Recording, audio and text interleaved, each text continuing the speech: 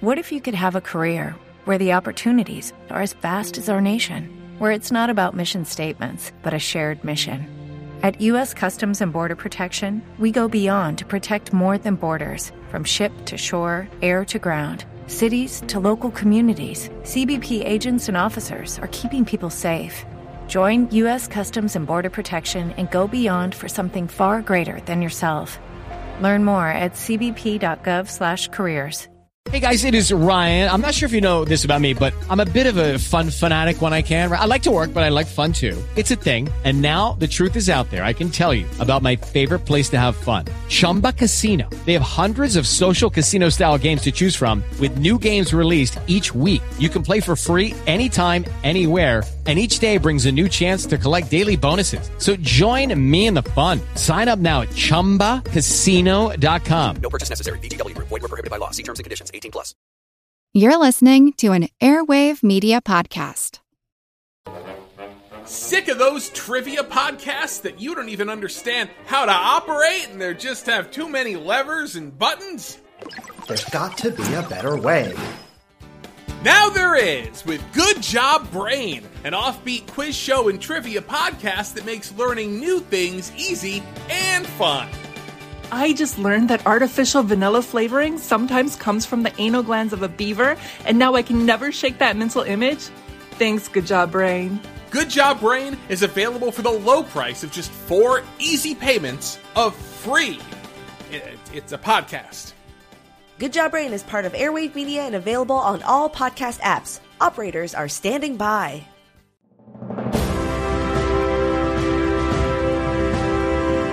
Hold your ears, folks. It's showtime. People pay good money to see this movie. When they go out to a theater, they want cold sodas, hot popcorn, and no monsters in the projection booth. Everyone pretend podcasting isn't boring. Turn it off. Turn it off.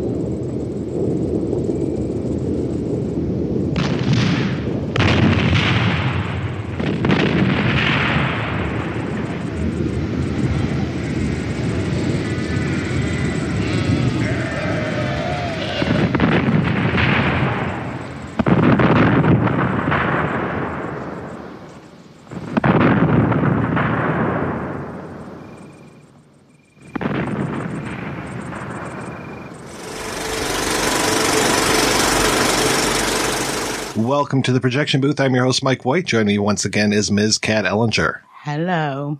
Also back in the booth is Mr. Aaron Peterson. I'm mad at you for this, but thanks for having me back.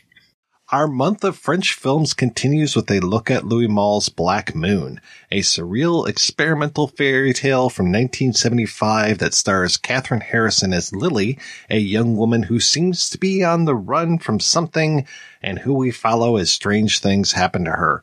We are going to attempt to unravel the film as we go along. If you don't want anything spoiled, not that I think we can spoil anything, just go ahead and turn off the podcast, come back after you've experienced Black Moon for yourself. So, Kat, when was the first time you saw the movie and what did you think? You always ask this, like you expect people to know the exact point in time. I do. It's all just years, Mike. Come on, don't you have that Bogdanovich journal with the dates and times I saw this movie? That's a man thing. I've never done that. Sorry. I don't do it either. I don't know. I seen it a while back. Obviously, I love the fairy tales, especially the really perverse ones. And I do love a bit of Louis Malle as well. But I love this film. Although we're going to try and discuss this, I couldn't even tell you why. I'm like, yeah, I'll totally come on and talk about this film that I've never been able to explain. Yeah, why not? Aaron, I have a feeling that this is your first time seeing this one. Oh, yeah, and it was a dandy. The thing was, when I'm watching it, it was not a film where I detested it or anything like that. It wasn't that. It was just so, what is happening? How deep is this going that I'm just not getting? I mean, I get the kind of Alice in Wonderland vibe, but overall, I just felt like it ended up being a Seinfeld. It was just a movie about nothing by the end. To me, I mean, that's how it hit me. And I would go and I read a couple other people's reviews because I'm like, what are they seeing that I'm not seeing? Because a few of them were like 3 stars and 4 stars. And I'm a critic. I appreciate other critics. I still don't get it. It's one of those where I'm just going to have to say, I just didn't get it. This was one of those movies that was new for me as well. I heard a podcast about this probably 12 years ago, and the guys on there were completely flummoxed. So, what am I doing? I'm flexing my old muscles. I'm just like, oh man, if these guys can't figure it out, I'm sure I'll be able to get in there. We've talked about all these crazy surrealist films on here. I can do it. I know I can. It's not that I don't know what the hell's going on, but it's definitely not straightforward. It presents you with a lot of interesting ideas, and I'm not sure how much of it works or not, but I'm excited to talk about it. That's for sure. Oh, good. Well, I can convince you to love it without understanding it then, because that's been my relationship with this film. I mean, I don't need to understand it. It's not a prerequisite. I have like a certain relationship with these films, as you know, Mike. So obviously we did commentary for Valerie and A Week of Wonders, which is surrealistic fairy tale. And the way that I experience them, I don't tend to like to intellectualize them. And this is a film that you could be fixated on every detail. Like, what does this mean? There is like quite a lot of heavy symbolism in there, but I have always resisted intellectualizing those films because I don't know, I experience them in a different way. Like, I'm quite sensory with film anyway. I'm more about feeling a film, and I like a lot of fantasy and colour and texture and things like that. So it's more of a visceral reaction. But with these, I tend to try and not overanalyze them because I think that spoils them. I think there is a lot of like symbolism in this, but you're not supposed to sit there trying to read it. My theory on the film is, one, it's a coming of age story, which a lot of fairy tales are, which Valerie is, and it's about sex. And that's all you need to know, because Malle was the fucking master of sex, even within the new wave. The Lovers is like one of my favorite films of all time. So groundbreaking. It's about sex. It's about puberty. It's about what Angela Carter said about the fairy tale.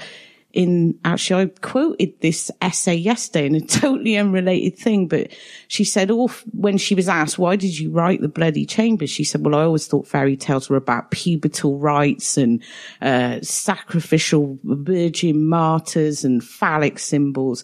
And a lot of fairy tales were about sexuality, like you look at Red Riding Hood. And this basically is, if you take out like the talking fucking unicorn, the naked kids running around, Joe Dallesandro and everyone called Lily. Like if you part that to one side, this is like Valerie, a coming of age story of a young woman crossing over into adulthood.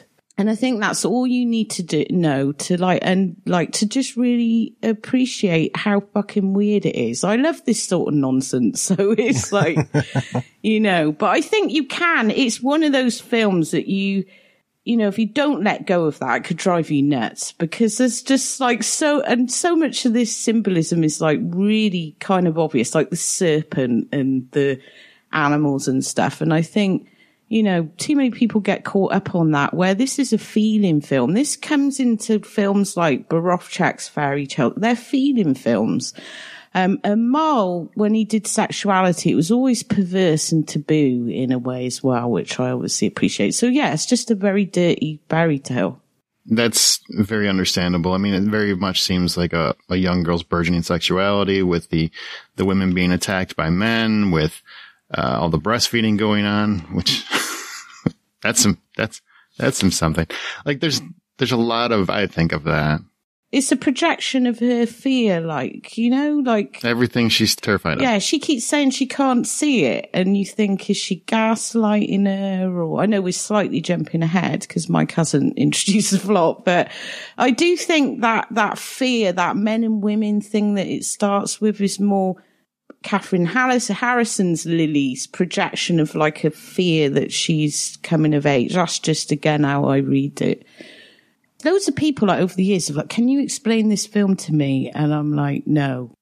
Well, no, I think you can explain it. I do think that is the explanation. It seems, I think even in a surrealist form, for me personally, it doesn't work in that way. It doesn't mean that I don't see that what they're going for and I get the idea behind it. For me personally, I don't think it clicked. But I'm glad it did for you. I mean, that's always these kinds of movies. That's what happens. Some people will connect and some people won't. When it comes to the characters, there's Cathryn Harrison, and her name is Lily. There's Joe Dallesandro, and his name is what we're going to call Brother Lily. And then there's his sister, played by Alexandra Stewart, and we're going to call her Sister Lily. And then there's Therese Giehse. Is that how you would say it? She will be referred to as the old lady. So we pretty much just have 4 main characters, but there are a lot of side characters in here. We mentioned soldiers. We open the film with Cathryn, Lily, driving down the road and taking out a badger. I really appreciate that first shot of the film. At first, I didn't even think that it was a badger. I thought it was a haystack in the distance because the film is very dim at the beginning. I love that it's all shot in natural sunlight, that we've got Sven Nykvist as the DOP, and he's one of the best that there ever was, and using the natural light, and so much of this is in twilight or overcast that it just adds this atmosphere to the whole film. It took me a minute to realize that she was in drag, that she's wearing a fedora and all of her hair is pulled up. And she's got an overcoat on. She almost looks like a detective. Why is she in drag? Well, she's trying to hide her sexuality because there is a civil war happening between men and women. And that doesn't come to the fore too much more after these opening scenes, but you can hear the sound of the war between them going on throughout so much of this movie. I read one review and they were talking about, oh yeah, there's this thunder. And I was like, I don't think that that's thunder. I think that's the sound of the war that's happening. I think that it's always going on in the distance. In her subconscious. Sound in this is absolutely incredible, though. And I'd never noticed this until I started actually making notes for this. There's no soundtrack, really. It's animal noises and fighting and these grunts. And it's like Werner Herzog's Jungle, where the birds are screaming and the plants are in agony. Like the whole thing is like that. And it's really remarkable because the only really real music you hear is when she plays the piano and the children sing. There's like no soundtrack apart from just this sound of agony all the way through it. And also those kids that are kind of demonic as well. So their laughter is like slightly off. It's not joyful in any way. You just think, oh my God, it's those naked kids again. But it goes back to what I was saying about the sensory, like all of these films, especially in the 70s, it was like a very specific tradition that you suddenly just got adult fairy tales appearing everywhere. And Harrison, I can never get over the fact that she was fucking Rex Harrison's granddaughter, because she was in Images. She was in like some of these really subversive films. And she was also in Demi's The Pied Piper, which was a film that traumatized me as a kid. I don't know if either of you two have seen it, but there's a scene in it where rats come out of a wedding cake. And for some reason, it showed on BBC Two over the holidays, and that was the one thing that stuck in my mind. I thought it was a horror film. For years, I didn't know it was like Jack Demi's Pied Piper. She's in this, but there's like this real tradition around the 70s, not just Jack Demi, but Borowczak and all the Czech films that we talk about. The fairy tale suddenly went very surreal and very adult, I think. And so it is very much in that same sort of tradition, although Malle wasn't really a kind of genre director or anything like that. Interestingly, his new wave stablemate Chabrol made an Alice in Wonderland a few years after this as well, which is just as fucking weird. It's got Sylvia Kristal locked in this weird house. So I think a lot of these films just came around because filmmakers could explore things like gender, and they could explore things like, you know, coming of age and sexuality in this like much more surreal way. A lot of the Czech one, that's all Valerie's about, really, isn't it? It's about a girl sort of finding her sexuality. But I really appreciate the soundscape. Like, I was just like, this is actually amazing. This is the way that like this has been like an architecture, I suppose. It's not even a soundtrack, just every little noise in it. And it's really disconcerting. It would be interesting seeing this one on a big screen, like where you're getting it louder, because some of it does throw you off. You're like, what is that? What's that screeching? Or like, what? And it just gives everything like really this unsettling tone. And it also kind of starts like those 70s sci-fis, like No Blade of Grass or something. So it totally throws you off. You think you're going to be in a dystopian, that other one that we did, With the Lucky Land Slots, you can get lucky just about anywhere. This is your captain speaking. We've got clear runway and the weather's fine, but we're just going to circle up here a while and get lucky. No, nothing like that. It's just these cash prizes add up quick. So I suggest you sit back, keep your tray table upright, and start getting lucky. Play for free at LuckyLandSlots.com. Are you feeling lucky? No purchase necessary. Void where prohibited by law. 18+ terms and conditions apply. See website for details. Hey guys, it is Ryan. I'm not sure if you know this about me, but I'm a bit of a fun fanatic when I can. I like to work, but I like fun too. It's a thing. And now the truth is out there. I can tell you about my favorite place to have fun. Chumba Casino. They have hundreds of social casino style games to choose from with new games released each week. You can play for free anytime, anywhere. And each day brings a new chance to collect daily bonuses. So join me in the fun. Sign up now at ChumbaCasino.com. No purchase necessary. VGW Group. Void where prohibited by law. See terms and conditions. 18+. What was it, last August? At the Hotel Ozone, yeah. Yeah, like that sort of thing. It reminded me a little bit of Seeds of Man. Yeah, Seeds of Man actually is another one that does that kind of surreal, weird Adam and Eve themes, isn't it? I want some of what they were taking. You know, as she's going through and she's running through men attacking women and the snake, and I feel like some of this stuff is pretty on the nose with what they're trying to allude to.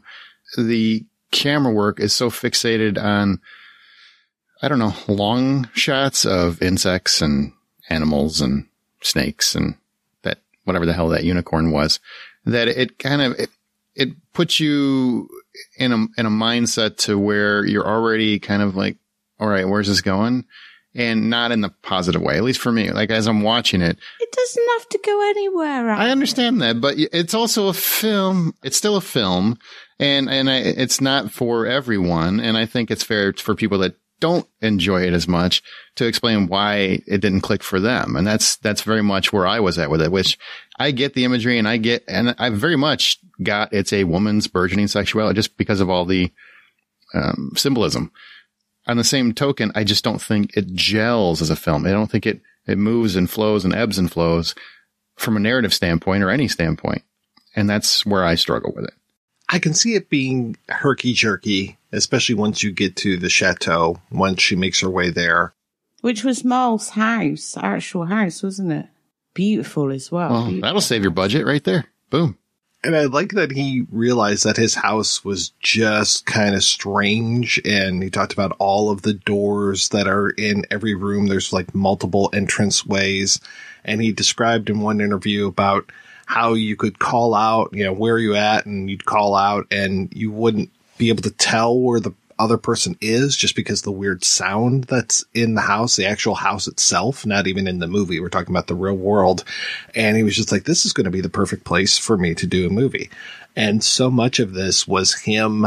He had worked with the old lady before, and then he has a dream about her being in his bed, and he makes sure to point out nothing sexual. She was just like part of my bed. I was like, okay. And he uses this idea of writing down his dreams, and he called this film basically like automatic writing. This was him just flowing with all of these things. He had that painting or tapestry, whatever that is, of the two people in the beheaded hawk or eagle in his room. So you see that. That's actual. It's beautiful, though. The whole house is just, if I ever made any money, that is the sort of house I want, like out in the middle of nowhere in France somewhere. Like, oh my God, it's so gorgeous.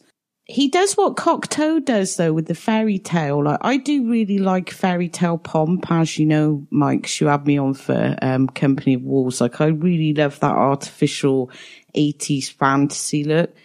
But he does what Cocteau does with the fairy tale, in that the surroundings are like very mundane. So all the weird stuff that happens isn't really on screen, apart from the unicorn, which I just take that unicorn to mean phallus. You know what I mean? But and all the animals. It's interesting that a lot of these directors actually link animals to sex. Like Borowczyk did it, Angela Carter did it.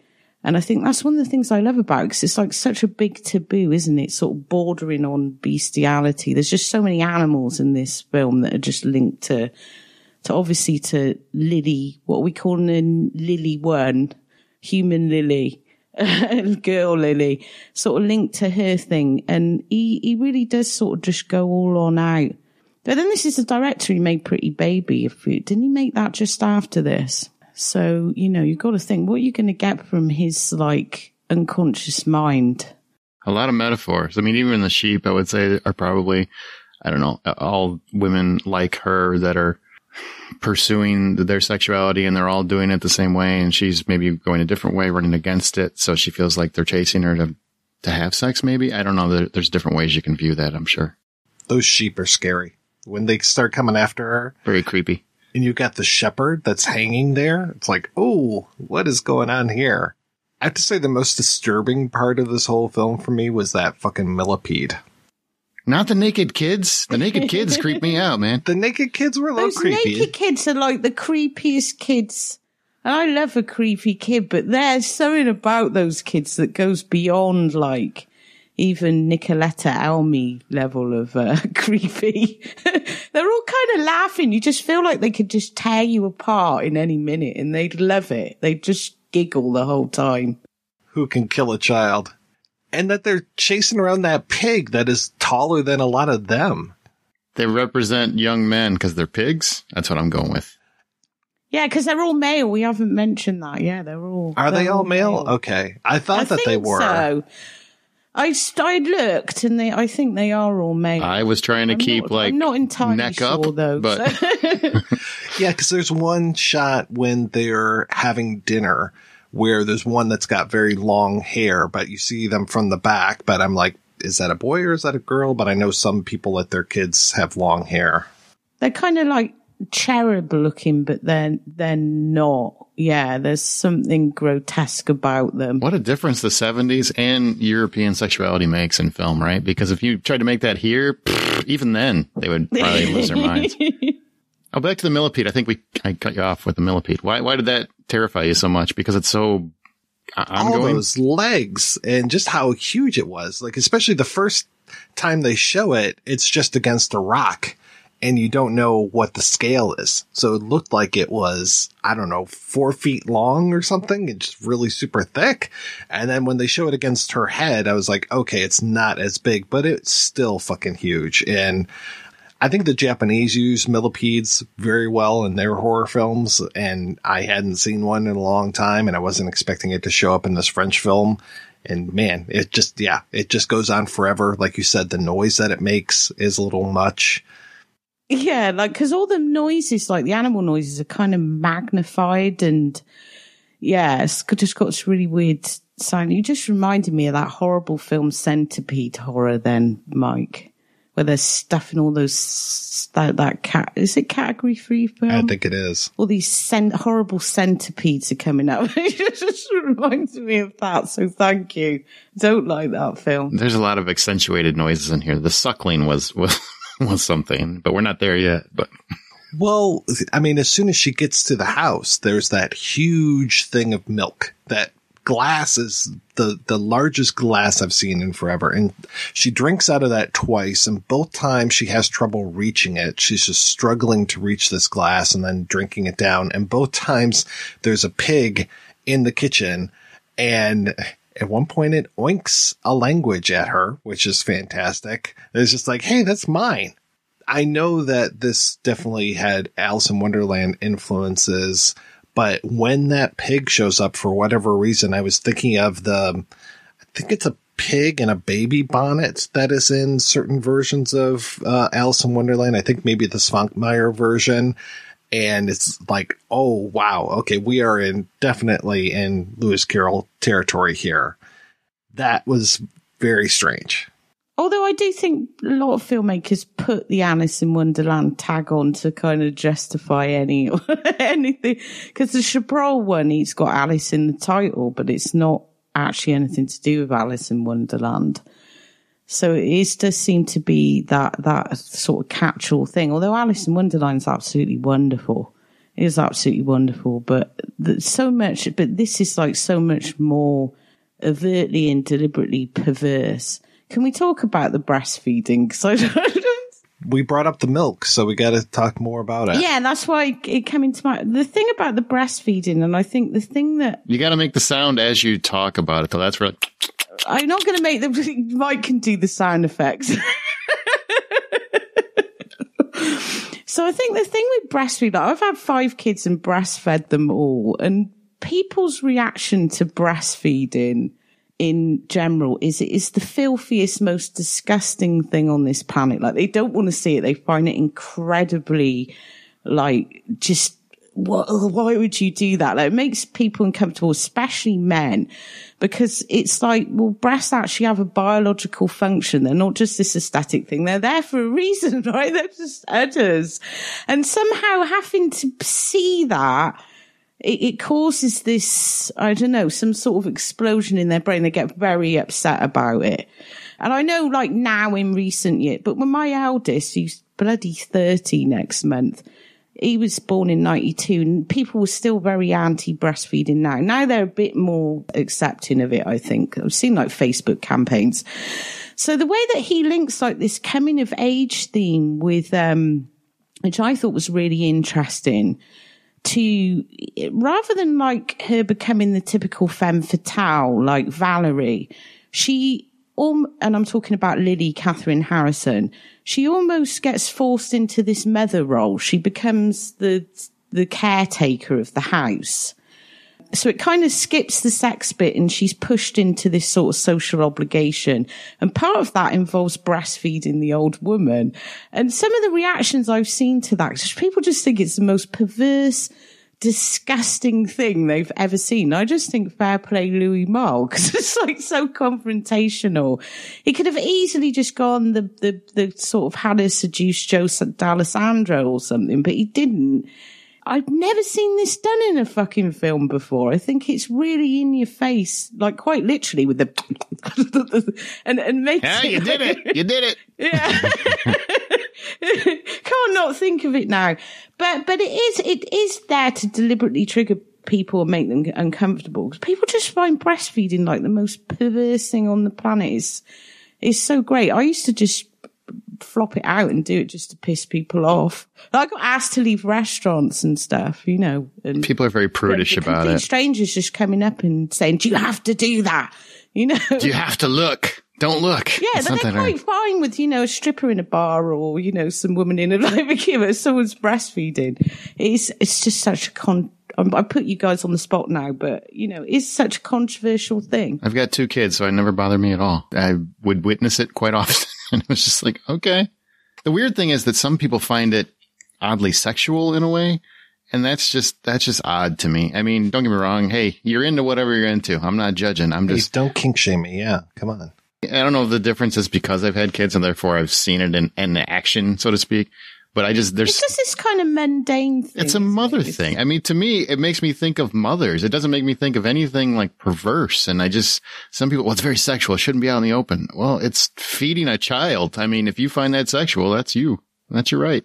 In this movie, though, they turn it around, this whole idea of the young girl breastfeeding the old lady. Both Sister Lily and I think regular Lily both breastfeed the old lady. And then we end with that amazing freeze frame of Lily getting ready to breastfeed the unicorn. That it's already, quote unquote, perverse, which it's not. And then that they twist it to make it perverse, to be like, okay, yeah, here's this young girl breastfeeding this old woman.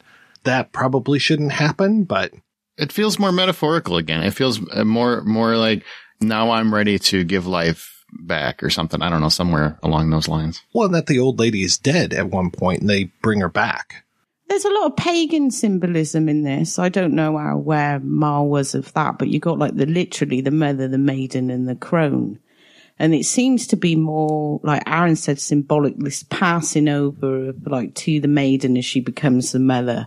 It seems more like that. And when I said it was perverse, it is perverse in a way that it challenges people, but I wouldn't say it's actually perverse. But it does tend to challenge people because they do read it as sexual in a way. And the only other film I can think of where breastfeeding is used in that way is like Visitor Q, which I also love. But in Visitor Q, breastfeeding is this like symbolic thing for bringing a family together as well, even though that one's read as like entirely outrageous.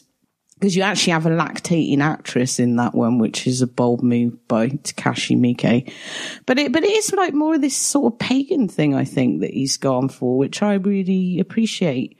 This whole cycle of womanhood. I'm trying to think, does the noise of the war go? I know we're way, way ahead, but when she settles into the bed, does the noise of the war go? Yes, it goes away. It gets very peaceful and restful. And the snake is the snake before that or after that? It's after that. It's at the foot of the bed, isn't it, when she goes to get into the bed. So it is kind of almost like this kind of inevitability, this acceptance of herself, maybe. She's not at odds with everything anymore. But there is that other scene before that when she starts arguing with the old woman and they have this back and forth that goes on for about half an hour. And then they have this very intense scene that's almost like a seduction. It's like, is this a lesbian scene? Well, the old lady talks about her, which is funny, as she gets on the radio and is talking about her like, oh yeah, she's a stupid cow and her nose is ugly and all these things. She has no bosoms. And then the old lady holds her and starts to speak telepathically to her. And I like that with the telepathy in this movie, you don't hear it.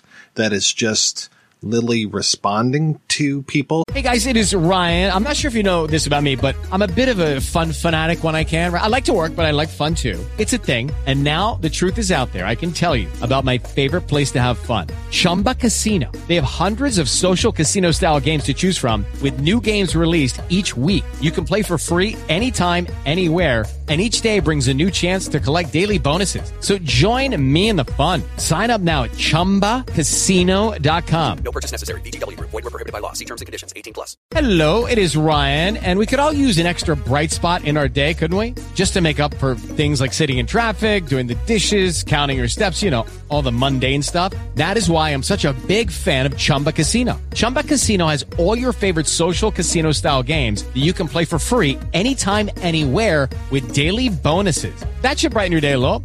Actually, a lot. So sign up now at ChumbaCasino.com. That's ChumbaCasino.com. No purchase necessary. VGW Group. Void where prohibited by law. See terms and conditions. 18+. So she responds to the old lady. She responds to Brother Lily.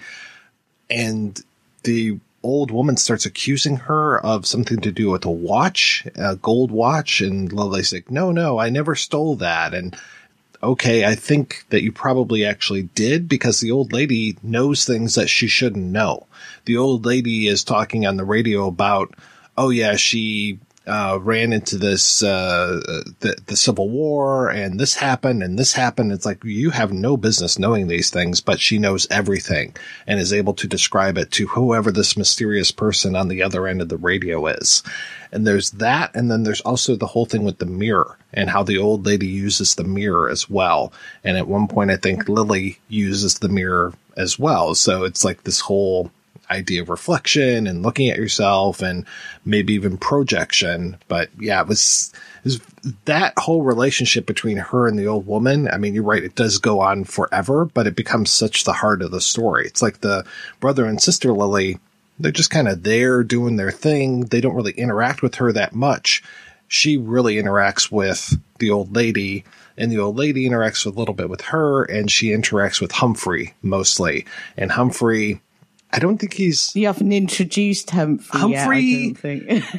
Humphrey, they describe him as a rat, but he doesn't look like a rat. He looks like... he looked like a rat. Yeah, he looked like a rat. Well, he looked like a little kangaroo almost. Like a New York rat. He's huge, though. It was a New York rat. And the way he walked mostly on his back feet, and then he would occasionally like lift up and go down on his front feet. He was huge, man. That rat was amazing. Yeah, you're right. If he had a slice of pizza, then I'd say he was a New York rat. Yeah, I'm sure he has a friend as a Ninja Turtle. That thing is huge, man. And I like how they speak their own little language to each other, that it's this kind of backward. It almost sounded like German. It sounds a bit like German, but it's not, is it? It's some sort of God knows what. Gibberish. Gibberish. And there were moments in the movie when I'm watching it, whenever there's an interaction, especially with the old lady and Lily 1, that I wondered, is this... Especially, you've got the alarm clock scene where all the clocks are going off and whatnot. And I'm like, is she looking back at herself at this age? Is it in terms of reflection, is she the old lady as well, kind of thing, looking back, and now her clock is ticking, you know what I mean? Like a menopausal clock. There are times where I'm just trying to think, like, what exactly is this metaphor meaning? And that's one I came back to pretty frequently. So I still wonder if the old lady was meant to actually be her. That's why she knew everything. That's why, she's a little bit gibberish because she was later in life, and those kinds of things.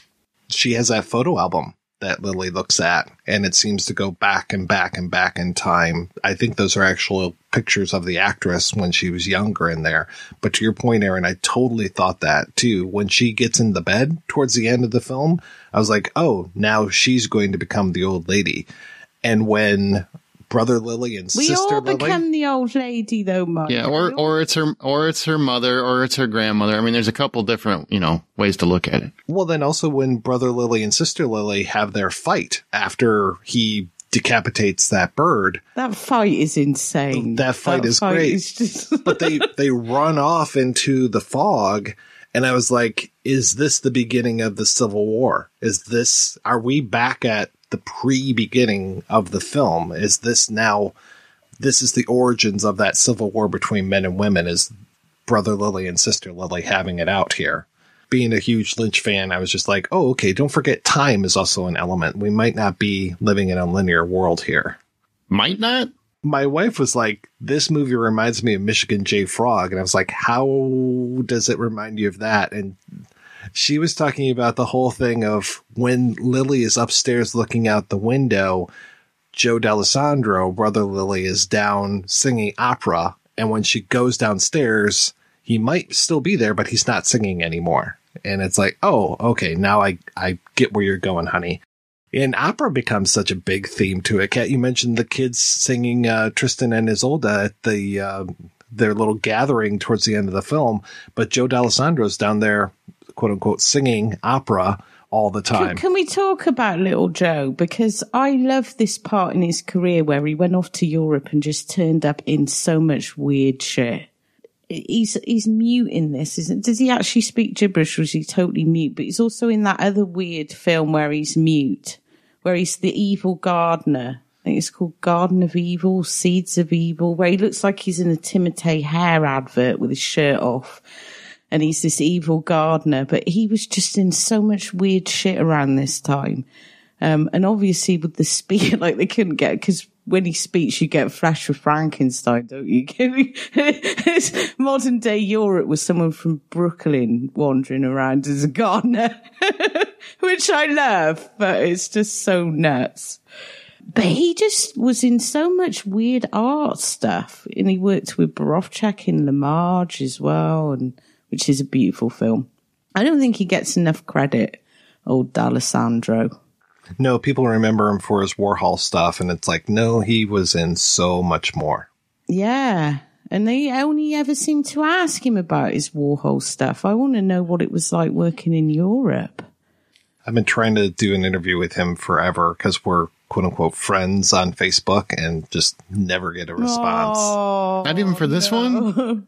That is a real shame. I'd love to hear him talk about his career in Europe, because it's just, there is that fixation on the Warhol thing, which is obviously his start, but then he went off and just, I wouldn't say made a sort of star of himself, but he certainly worked with some big guns over in Europe and was in some really great stuff. I just love this period of his career.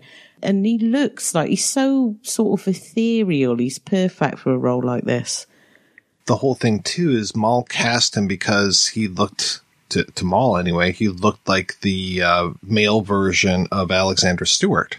Which he kind of does. Yeah, I could see that. He's kind of got that feminine look about him, as he's not entirely masculine, Joe Dallesandro. Well, it's like he's not entirely masculine, she's not entirely feminine, so they, with both of them being called Lily, it's like they're halves of the same person, and there might even be more than one of each of them. There might be one that sings opera and one that doesn't, because at one point, Lily 1 is interacting with Sister Lily in one part of the house, and then she goes into the stables and there she is again. It's like, okay, of course, linearity is not the biggest thing, but it's like, okay, there might be more than one of her. Who knows? Well, maybe all those little kids eventually turn into lilies. It's like a whole factory of them. Or it's the theory of impending children, and it's just, it terrifies you, because it does. Yeah, they're all there eating, and it's so, I don't want to say graphic, but they just spend so much time on that meat that they're carving up. I'm like, okay. I mean, they've got a lot of animals to choose from, and the animals don't necessarily seem too happy about it. At one point, when Lily 1's in the old lady's bedroom, they cut to a shot outside, and it's just all those turkeys and sheep. And you talked about the sound and just how fucking loud those sheep are. My God. It's very unnerving. Especially with the child nudity, because I think a lot of people find that kind of awkward, don't they? I mean, having 5 kids, our house basically was that when they were growing up, just 5 naked feral kids. I remember taking my kid to some ballet class, and there was a naked kid running around. Some posh woman came in and said, "Why is this naked child running around? Put some clothes on it." It's just, the whole thing is really confrontational, isn't it? But obviously France in the 70s as well. If you see those pictures of Jane Fonda and Roger Vadim at home, there seems to be a lot of that naked French kids running around thing going on. Stewart was actually going out with Malle at this point, so that casting was pretty natural for him as well. It was kind of what, like you were saying, Aaron, like, here's my house, here's my girlfriend. It makes it a lot easier to finance a movie if you don't have to have a ton of upfront costs. Do we know how Cathryn Harrison got involved with this? I don't know how she got involved, but she's great in it. And apparently she was only 16 at the time when she was making this. Yeah, because she worked with Robert Altman and then Demi, and then she did this. I didn't realise she died in 2018, which is really sad, because she wasn't that old. She's only 59. And she was in a ton of projects, so it's kind of sad there wasn't much more made of her passing, Yeah, I never heard a word about it. It was only because I was researching the film and I thought, I wonder what Cathryn Harrison's doing these days. And then realised she died a few years ago, but never heard a peep about it. Although she is an actress, I guess she never really had that same profile. I probably remember her the most because she's in a film called Eat the Rich. I don't know if either of you two seen it. Yeah, with Lemmy and all. Was it in the 80s? 1987. Yeah, I remember that one. Kind of a really cool thing at the time. And yeah, she was in that. So she never seemed to really take these conventional, like Rex Harrison. He was like Mr. Hollywood. she seemed to take these really weird independent projects. So, but it's still a shame that nobody mentioned her, or I didn't see any obituaries or anything. If they did, it was very mild, probably. But she's an interesting presence. Someone so young as well. Yeah, she gets to be a little much at times, just with her screaming and yelling. She's really the only person that talks a lot in English. And it took me a long time to find out that this film was made in English and French basically at the same time. They shot it. I think everything was MOS. I think this is all post-dub. But Malle even gave it an English title. He didn't give it. It's not called Lune Noire. It is just Black Moon. There is no French title to this. And that he then immediately, dubbed it with English and with French. And I think he actually preferred the English version. So I was, Mr. Purist, right? I'm like, oh, I will only watch the French version. It's like, no, you idiot. I will only watch spaghetti westerns in their original Italian. Yeah, fuck you. I've only ever seen this in English, actually. I think they have a version dubbed in French on the Criterion disc, but really it's just like that's... Yeah, because of course they fucking do. But it's the anomaly. It's not the regular version. Yeah, I've never... You saying this is like a revelation to me, because I've never encountered a French version of this. I just assumed it was weirdly made for...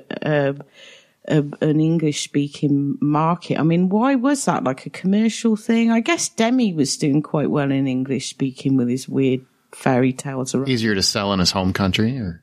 It's very French, though, isn't it? It's very, very French. Well, it's French, but you have two English-speaking actors with Cathryn Harrison and Joe Dallesandro.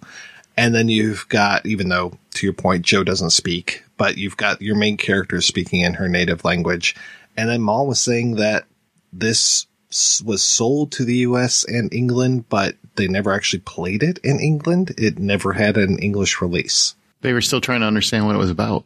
You'd think the sort of London Soho art crowd would have embraced it, because there was some pretty wild, A Moral Tale showed here, and, some pretty wild films showed here in the 70s in these little art Soho theatres.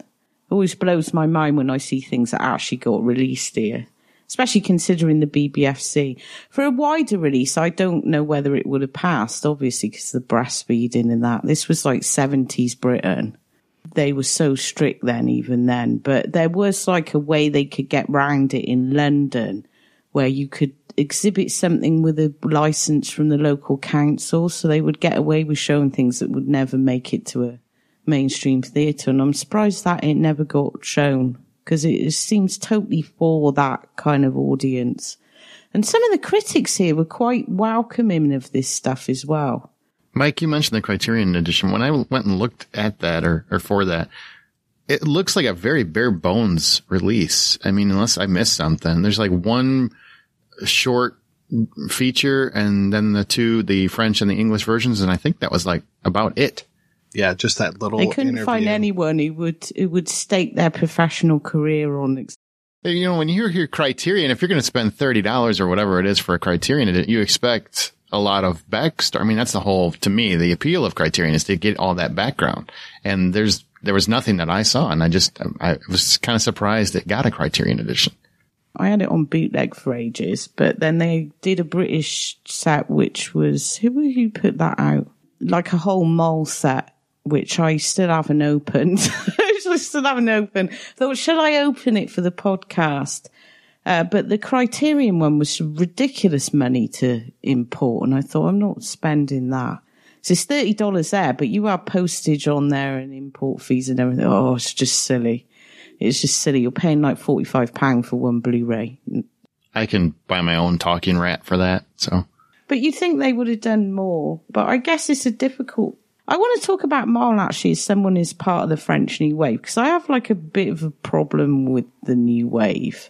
I'm really not into Godard. Like, I know he has his thing. I fucking can't stand Godard bros, and I can't stand auteur theory, and I just can't stand that. I become Pauline Kael as I age, because I can see now why she was rallying against the intellectualization. Yeah, like of film. She was really rallying against that at the time because it just became really fucking pretentious. Okay, round 2. Name something that's not boring. A laundry? Ooh, a book club.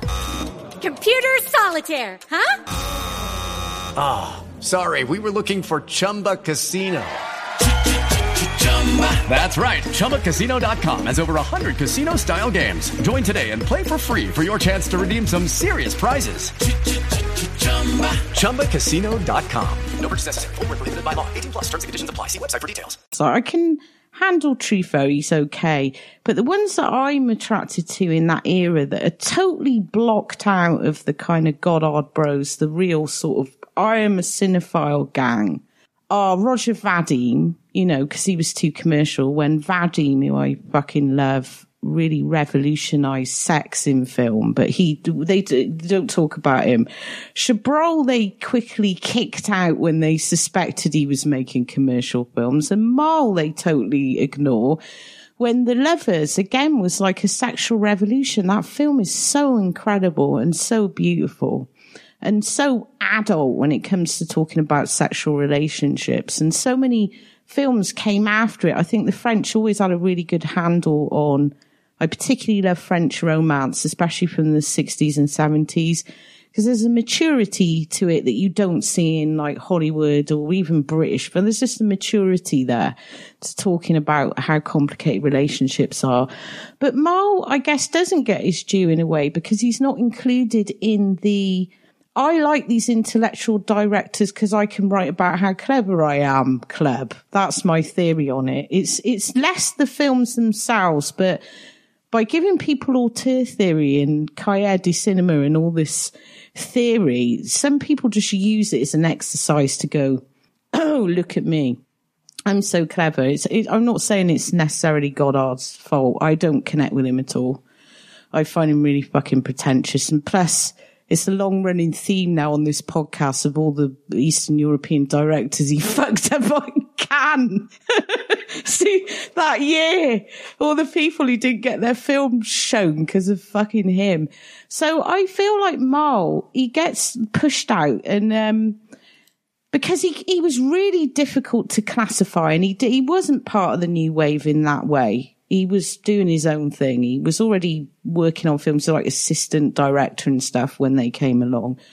But there is this sort of acceptable French, you get it with Italian cinema as well, like the acceptable directors and the ones we're never going to talk about. And I just think it's a real shame because he made such interesting films, especially when it came to sexuality. They've embraced Rivette for some reason, though. I don't get. They've embraced Rivette, but Malle is like, no, I don't know, too much filth, maybe. I don't know what it is. And I think one of the things, too, in the interview that we'll have in a little bit with Hugo Frey, the thing about Malle is that you couldn't put him in a box. Yeah, and that's what I love about him, though. The last time we talked about him, we were talking about Elevator to the Gallows, which is very much a classic film noir. And then you get totally different. Right. Oh, yeah. And then he does documentaries. He does these very surrealist things. I mean, Zazie in the Metro is maybe as close as you get to this. The film before this, you've got a Nazi sympathizer. I mean, he's all over. And then he comes to America, does this thing over here.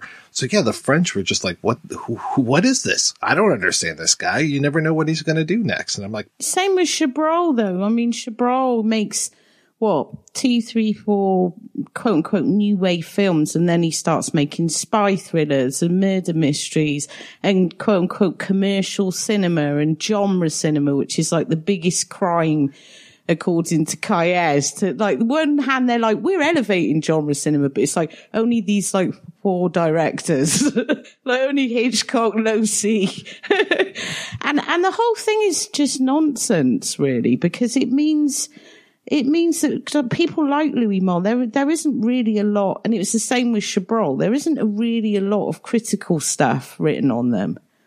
Most of the stuff you can find on Chabrol, like in his 60s period from Cahiers, is like, oh my God, he's abandoned us, pig. but nothing about the more commercial side of it. So I have real problems with the French New Wave as a movement. I think it's come to mean something it never was as well. It's become overblown, and I really don't like these other directors being ignored. When do you ever hear Roger Vadim talked about? And interestingly, Vadim and Malle both worked on Spirits of the Dead with Fellini, which I love. So it's like they were the shutouts. Well, you mentioned Alice or the Last Escapade, the Chabrol version of Alice in Wonderland, and I was watching that, and just to see some of the parallels, especially when it comes to the windows and the use of windows. And you've got a lot of Sylvia Christel looking out of a window and seeing the landscape, and so much of Black Moon is Lily looking out the window. And I was saying how when she gets down to the ground floor, it's a different outside than it is upstairs, or at least different things are happening, I should say. So like the opera is gone. Now it's just Joe is doing gardening.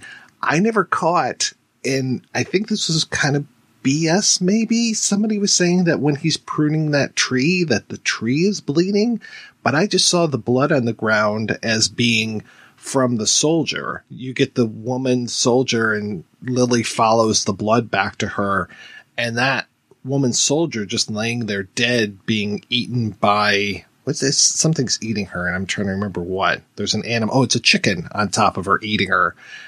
And I'm just like, no, it's like the war is finally making incursions into this little bit of paradise. It feels very much this idea of this lonely chateau, like it's this island away from the war. But then now things are starting to intrude. Now the soldiers are actually coming there. And I'm like, who killed this soldier? Because she's there with a machine gun. And I thought for sure that Lily was going to pick up that machine gun and just start blasting.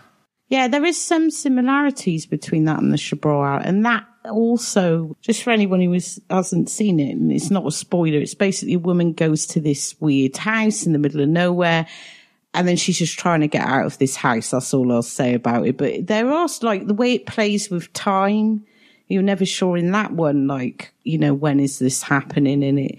And again, it's like for Chabrol, very experimental. He didn't tend to experiment to that degree.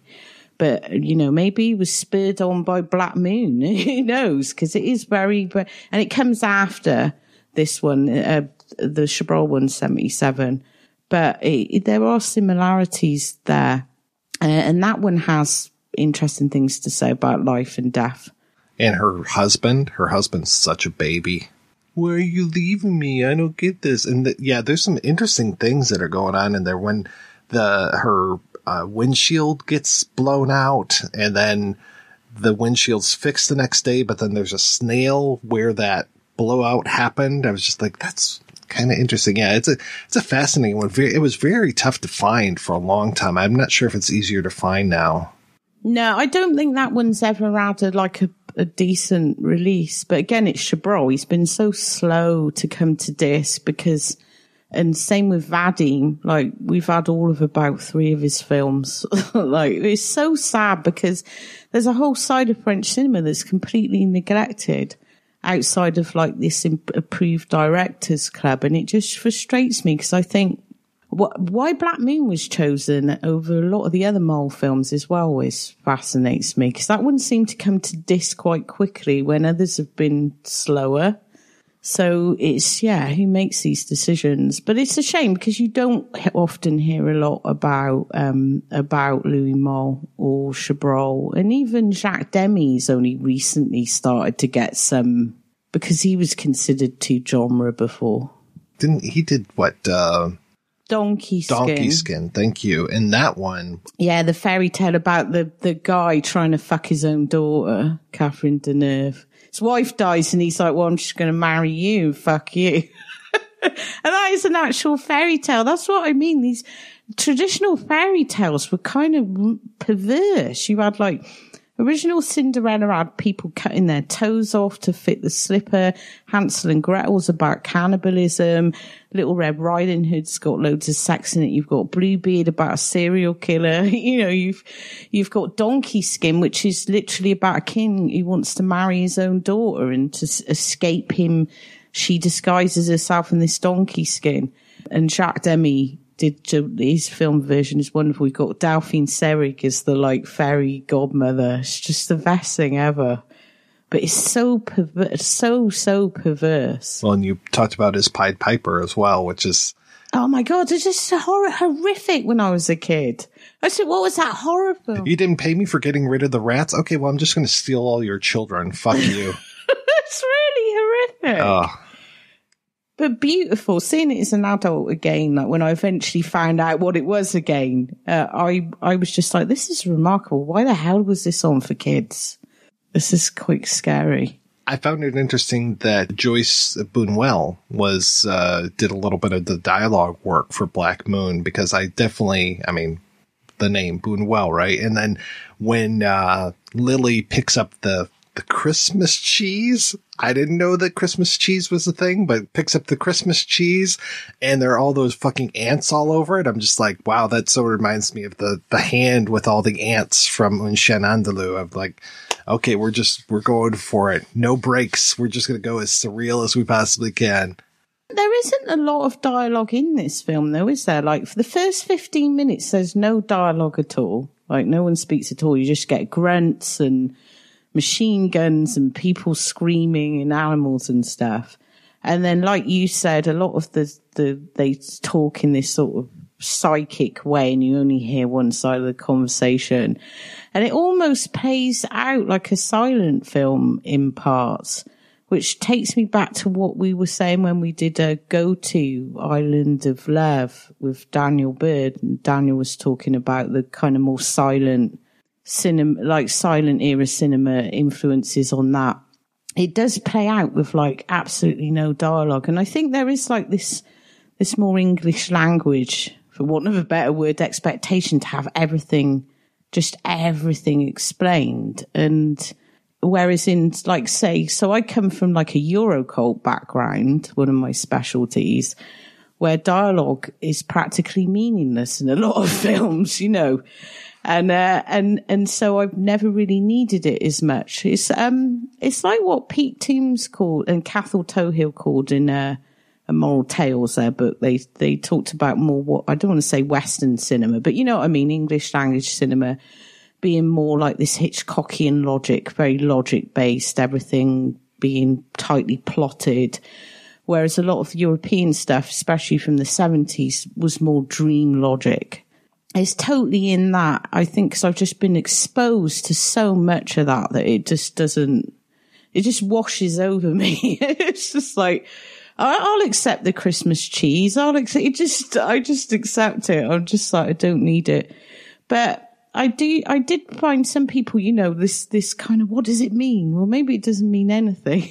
Maybe it means what you want it to mean, That's the gift of cinema.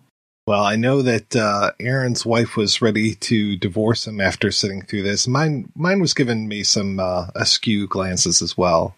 It was not a welcome film in my house. My wife was pretty open too. I mean, she's very, very open to different kinds of movies, but she got about halfway through it and she's like, okay, well, I'm just going to sit over here and look fiercely at you. And and I'm not a fan of it either. Although I do think there's some good ideas at play, and I like some of the imagery, and I like some of the metaphors that are at play. I do think that did Malle just use every animal he had? I mean, he lived at this house, so maybe there was a lot of animals nearby, and he's just like, we got to find somewhere for the sheep, we got to find somewhere for the chicken, we got to find somewhere for the pig, we got to find them all. We're going to find them a spot.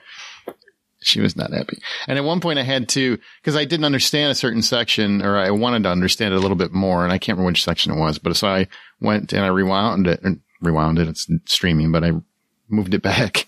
And she just looked at me like, what are you doing? We're almost to the end. What are you doing? Not one more second. Yep, exactly.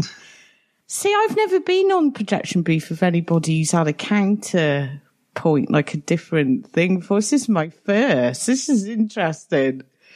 Like, usually I'm on with, like, someone like Heather Drain, who's just totally as loopy as I am. So it's like, Heather's on the dream trip as well. And that might be a factor. Like, one of my least favorite film styles is anything where dreamlike is implied. Now, I don't mind fairy tales, though. Yeah, fairy tales are different. It's my top. Yeah. If I see a movie where someone breaks into it, they have a dream in the middle, and it's a fake out, it just drives me nuts. Cause to me, it's not always, 9 times out of 10, it's lazy. It's just lazy plotting. It's just a screenplay that's written. Well, no, they're trying to jar you. They're trying to shake you up. They're trying to, very rarely does it actually feed the depth of the script. And it's just more about, we're going to make you think those kinds of dream sequence. We're going to make you think this is happening, but really it's a fake out. Haha, it didn't really happen. That person didn't really die. And those just drive me insane. Have we gone into Bobby Ewing now? Because I think that's just an American thing. There's a ton of films that have the same concept, that whole same idea where they just beat the dream sequence to death. I love fairy tales and fantasy. Dreamscape's an exception. I don't know why. Oh my God, I love it. See, I'm the opposite. I absolutely love it. And anything to do with like animals and pagan and just anything. So to me, it's like, I mean, I did mention this actually last year on Patreon when I did a whole. It is Ryan here, and I have a question for you. What do you do when you win? Like, are you a fist pumper, a woohooer, a hand clapper, a high fiver? I kind of like the high five, but if you want to hone in on those winning moves, check out Chumba Casino. At ChumbaCasino.com, choose from hundreds of social casino style games for your chance to redeem serious cash prizes. There are new game releases weekly, plus free daily bonuses. So don't wait. Start having the most fun ever at ChumbaCasino.com. No purchase necessary. VGW Group. Void where prohibited by law. See terms and conditions. 18+. With the Lucky Land Slots, you can get lucky just about anywhere. This is your captain speaking. We've got clear runway and the weather's fine, but we're just going to circle up here a while and get lucky. No, nothing like that. It's just these cash prizes add up quick. So I suggest you sit back, keep your tray table upright, and start getting lucky. Play for free at LuckyLandSlots.com. Are you feeling lucky? No purchase necessary. Void where prohibited by law. 18+ terms and conditions apply. See website for details. Fantasy season is one of my favorites. So it's really fascinating to actually meet someone who doesn't like it. Just personal preference. And it's usually, it really, really is usually the fake out moments and where they're trying to just make you think a character passed away, or they made you think a character did something horrible or did something noble or whatever the case is. And then they wake up shockingly and we're supposed to, that's just what they were thinking. Oh, goody. It just feels, I just never have liked that use of dreams.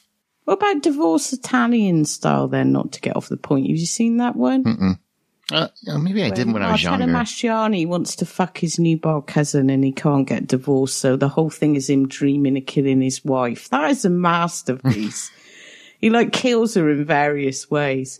In fact, there's that Rex Harrison one, isn't there, where talking to the Harrisons, what's that called? Where he's so angry at his wife, he's a conductor. And he's conducting this orchestra, but he keeps having these mental fantasies about killing her or finding her out. Can't remember what it's called. See, now if you're talking about a psychological break and it's akin to the character, that makes more sense. I'm talking when they use it to just try to jar the audience off or throw the audience off, or that it's meant for a shock value, or it's meant to, haha, I gotcha. Well, no, you didn't. And it didn't add anything to the script at all. Didn't add anything to the movie at all. Yeah, usually those are followed by the characters sitting bolt straight up in bed. Absolutely. Yes. Yeah.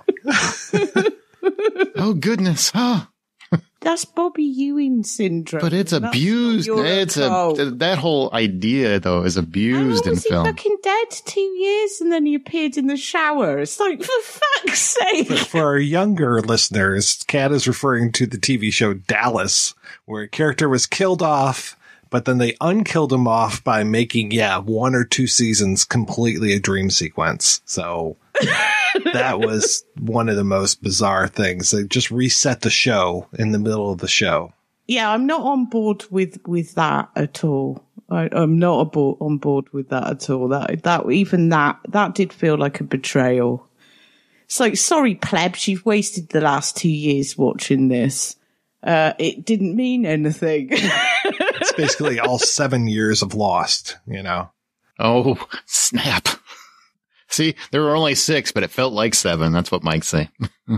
All right, guys, let's go ahead and we're going to take a break and play an interview with Hugo Frey, the author of the French film director's book on Louis Malle, and we'll be back with that right after these brief messages. Sick of those trivia podcasts that you don't even understand how to operate and they just have too many levers and buttons? There's got to be a better way. Now there is, with Good Job Brain, an offbeat quiz show and trivia podcast that makes learning new things easy and fun. I just learned that artificial vanilla flavoring sometimes comes from the anal glands of a beaver, and now I can never shake that mental image. Thanks, Good Job Brain.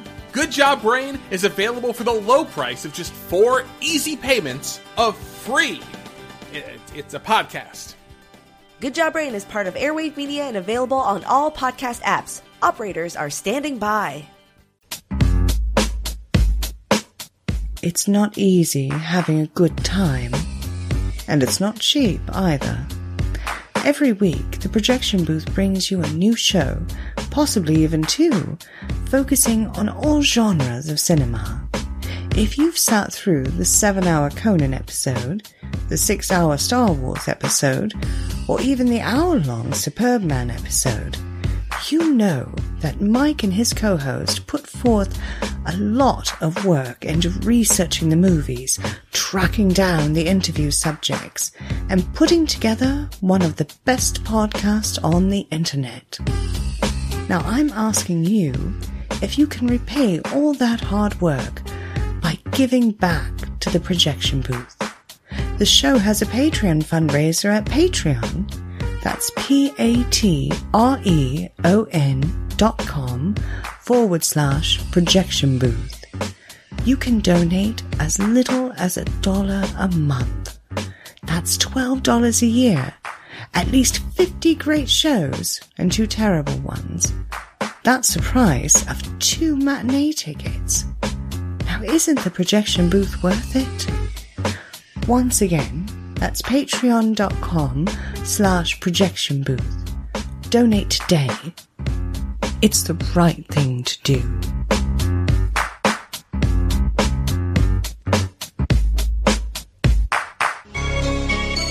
Dark Destinations is a travelogue podcast unlike any other. Cities and towns distinguished by their oddity and the fact that they don't exist. Join us at Dark Destinations, where we explore the most infamous locations to be found in fiction. From Arkham to Zaira and every point in between, we risk life, limb, and our sanity for your listening pleasure.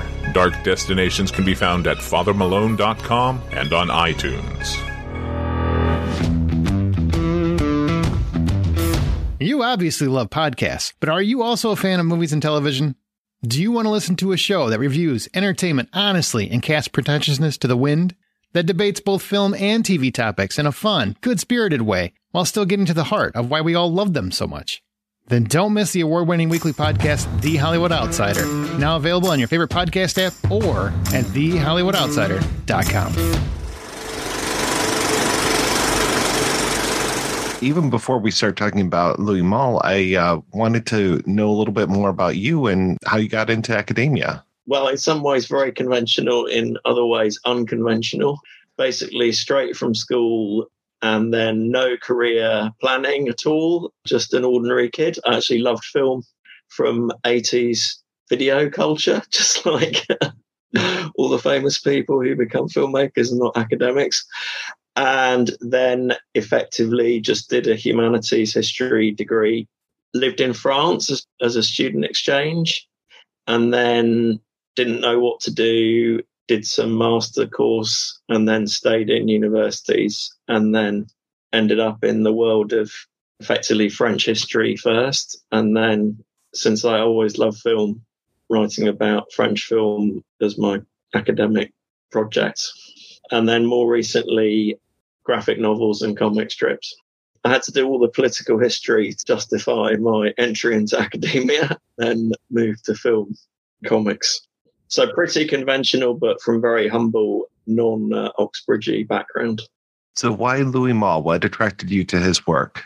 I was very interested in Second World War France, Nazi occupation France. And as you know, his two major films, one of the late 80s in the period I was growing up in a way, and then the one from the 70s, Au revoir les enfants and La Lucienne, two major films about wartime France. My interests were in that era and how France was remembering and processing the memories of the occupation. And I'd done my PhD on how historians had looked at those kind of questions in the 1950s. And I was just exhausted with the historians and wanted to work on the filmmaker. So I guess I had a personal interest and passion in that era and those problems.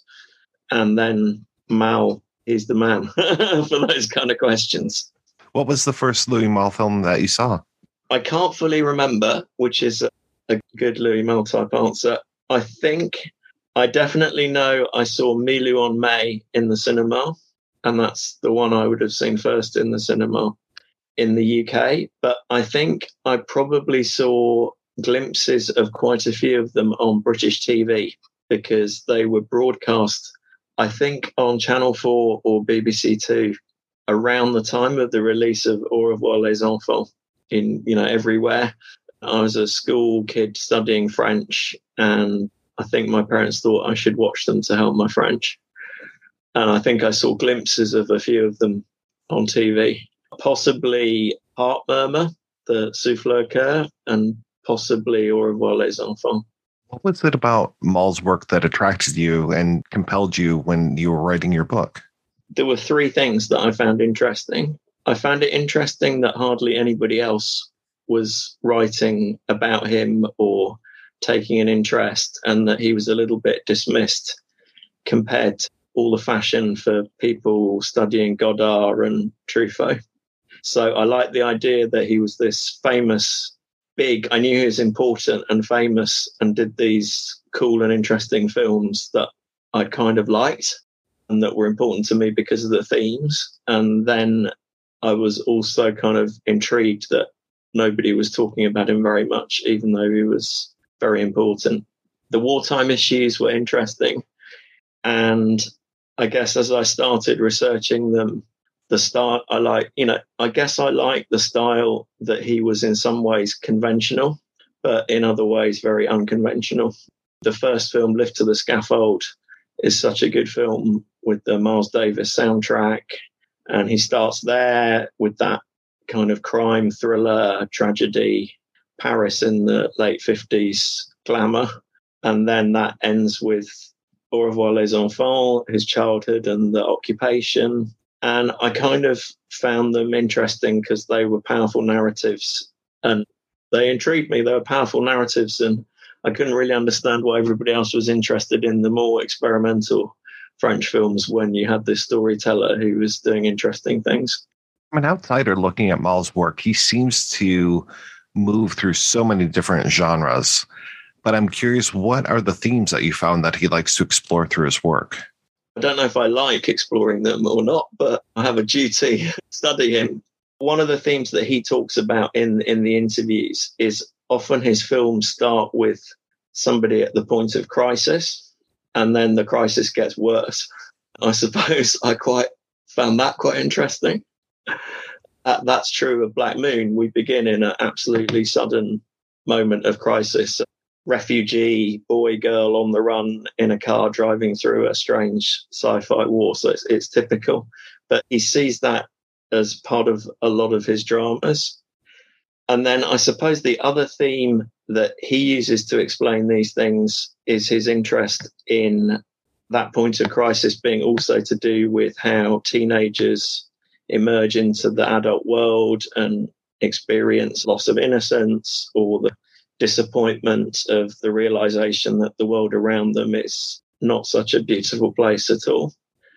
And then the theme of witnessing and history, important themes. And I guess I was interested in those. In the Holocaust film, Au revoir les enfants, that's his life story told many, many years later. the dynamic of him processing that story, taking years to tell the story, how he composes the autobiography. And then the key scene in that film is around this kind of witnessing of terrible Nazi attack, the other child being taken away, and he and his other fellow school boys not being able to, the kind of powerlessness while witnessing. So I've not done any psychoanalysis of myself on any of this.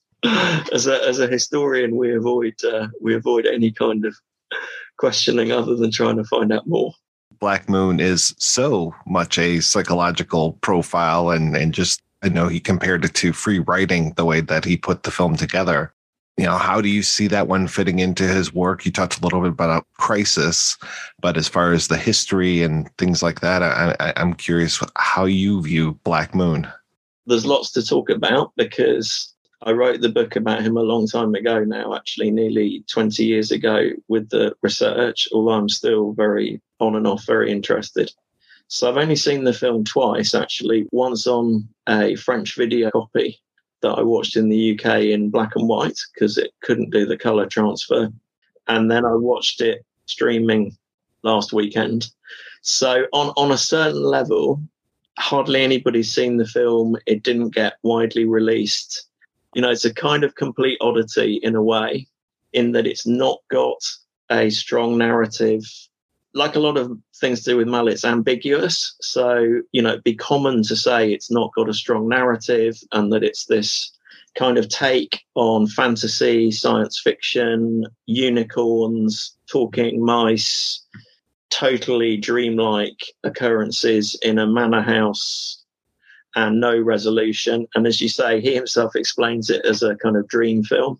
This is a long and waffling answer to say that it's very unusual in his work, and it's generally seen as a minor film, with Au revoir les enfants, La Con Lucienne, Lift to the Scaffold as the kind of classic works.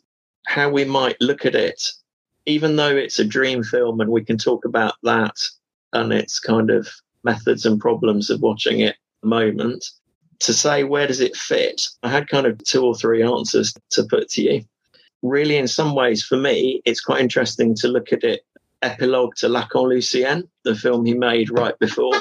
The actress Therese Giehse, the grandmother in La Con Lucienne, and the core elderly figure trapped in the dreamlike bed, tormenting the young girl and dominating a lot of the narrative at Black Moon. She's in both films and could almost be seen as playing the same character. So for your listeners, La Con Lucienne is his famous film about a wartime collaborator, also a teenager young boy. It's a huge hit. It's extremely controversial, and it's famous for not passing judgment on this young boy. And Giehse, who's in Black Moon, plays the grandmother of a Jewish girl in hiding, who the young collaborator ends up in, broadly romantic relationship with, while intimidating. And that the very end of La Con Lucienne sees Lucienne, the collaborator, his girlfriend, France, Jewish girl, and the grandmother, played by Giehse, running into the French countryside. And for 10 or 20 minutes, they do nothing. They play cards. They frolic around in the grass. There are long shots of birds and animals. There are close-ups of the grass. And so for me, one way of looking at Black Moon is to see it as this follow-up to those final scenes of La Con Lucienne, with effectively the young teenage girl in Black Moon replaying Lucienne. So I was just thinking about it through the week and what I wanted to say. I don't think anybody, Malle has said things a little bit like that, but not as boldly as I'm suggesting it. It's interesting, at the beginning of Black Moon, he dresses his teenage character in that one in kind of 1930s clothes. She's wearing a kind of floppy hat. She's looking almost like a boy. So, I'd be suggesting that she looks a little bit like the character in a similar film, Bertolucci's The Conformist, which is also about fascism. Anyway, all of which is to say, suddenly Lucienne is alive, transposed into this new character, driving through exactly the same part of France, The roads that we see look almost the same. In La Conlucienne, we see the boy cycling along the roads. In this one, she's driving along in a Fiat car. And then she arrives. The grandmother figure is in the house again. A strange menage a trois this time takes place in this hidden location. And so, not a particularly common reading of the film, I don't think, but the one that I felt I wanted to talk about first was that it is interesting that the end of La Conlucienne is so unusual and strong in that it goes from this quite pacey wartime melodrama to this slightly hippie, countryside, rural moment and then the film just stops suddenly with a focus on Lucien lying in the grass saying he's been killed by the resistance. Malle makes Black Moon months after the finishing of that film and its release and all the controversy over it. And so maybe part of Malle's kind of dreamlike presentation is a reprocessing of La Conlucienne. I suppose one of the reasons why I'm saying that as well is that the central character in Black Moon, played by Giehse, her performance in La Conlucienne is remarkable. And she's one of the things that stands out from Black Moon as still being interesting, despite some more, critical remarks that I might make as well. Her performance in that is remarkable and still stands out as interesting. And her performance in La Conlucienne, I've seen La Conlucienne probably over 20 times because I teach on it. And so I've seen it many, many more times than Black Moon.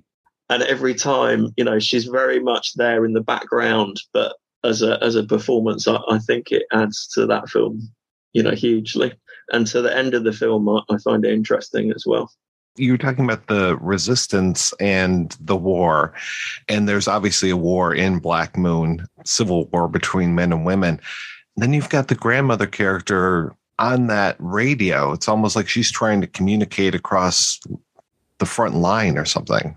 One of the other links that links the two films is La Conlucienne begins with a radio broadcast about the Vichy propagandist. And that's the first part of that film. Starts with a radio broadcast, and the radio refigures in this one. That struck me as a link between the two. On a technical level, it provides some kind of thematic link between the narrative of the dream sequence in the house and the notion of the civil war going on, violent military civil war between men and women going on that we see at the beginning of Black Moon. And so I guess the radio link establishes some kind of surrealistic cohesion between the two parts of the film. Was it all shot in Malle's house? La Conlucienne, no, but he was living and working there, and it's shot in the same district of France. It is shot all in and around the same parts of France. La Conlucienne is filmed not in the house, whereas Black Moon is filmed in his own private property. And I guess that's one of the other interesting reasons for watching the film. And my other reasons why we might find it interesting is like Malle scholars or Malle fans or just people interested in French cinema. I mean, it's a unique glimpse into the filmmaker's house. We don't always see that the house is presented in this particularly bizarre fashion. But I found that interesting last weekend to rewatch it for this first time and think, well, that's where he was sitting, coming back from work on La Conlucienne. That's the family home. Let's see what the house looks like. It's interesting. And in the film, the way the house is shot and organized, it's a kind of very powerful part of the film as well. I was just checking in the French biography. His ashes are scattered, after a memorial service in Paris. After he died, his ashes are scattered in the grounds of that property. So it's an interesting kind of heritage film of Malle's life and times in a way. Was this his first English language film, and how do you see language affecting this? It was shot in French and English in parallel. I think I've read, and your viewers, listeners can correct me if this is wrong. I think he did the sound post-production and that the sound's a little bit off. So I've not, funnily enough, the UK streaming edition is in French that I watched last weekend. He plays sound as secondary in the film. and he wanted to emphasize the visual more. And I guess the issues of the sound in it and the 2 language editions are interesting. I guess I've not seen the English version. Cathryn Harrison, the actress playing the young teenage girl on the run, central to the whole film. I don't know for sure. I guess she was overdubbed in French by a French dubbing. I've not heard her actual voice in the English edition. The more interesting thing was part of the conceit of the start of the film was a challenge to maybe make a silent movie. I suppose a resolution of those language editions is the first 20 minutes or so have almost no spoken language at all, and there's very, very little script. From watching it recently too, there's almost hardly any script through the film. It emerges a little bit more in the dream. The entire film's a dream sequence, but the more obvious dream fantasy section in the house is there's very little spoken word there either. I guess the surrealistic element, he was trying to emphasize the sweep and move of the images. Whether or not that's successful still, I don't know. On the more critical side, apart from the challenges of the casting of Cathryn Harrison at such a young age, is some of those surrealist images look very dated and almost don't work anymore. Particularly the central unicorn that looks like a donkey with a cone on its head. There are problems with the film that we might come back to at the end, but I guess it still works in its own terms. But elements of it look cliched and dated. The cliched uses of the snake, in particular, look very dated and almost comic when I don't think they were meant to be. The unicorn is meant to be a kind of metaphor for the grandmother outside of the house, apparently. When you cast aside the fact it doesn't look too great, that works okay. Just to get back to the point that the sound in the film is deemed secondary, and he's trying to make this big, not too, sort of intimate, surrealistic dream film where the visuals provided by Sven Nykvist, who's the really big hot cameraman of the day, is doing a good job on the imagery. They always say don't work with children and animals, and here he is working with basically a child and thousands of animals, it looked like. The official biographer in France describes the house turning into a zoo and the animals being out of control. On the casting of Harrison, this is the problematic element that I don't think would work. It is difficult. I was Googling to try and find any interviews with her. She sadly died recently, even though she wouldn't have been that old. She's British.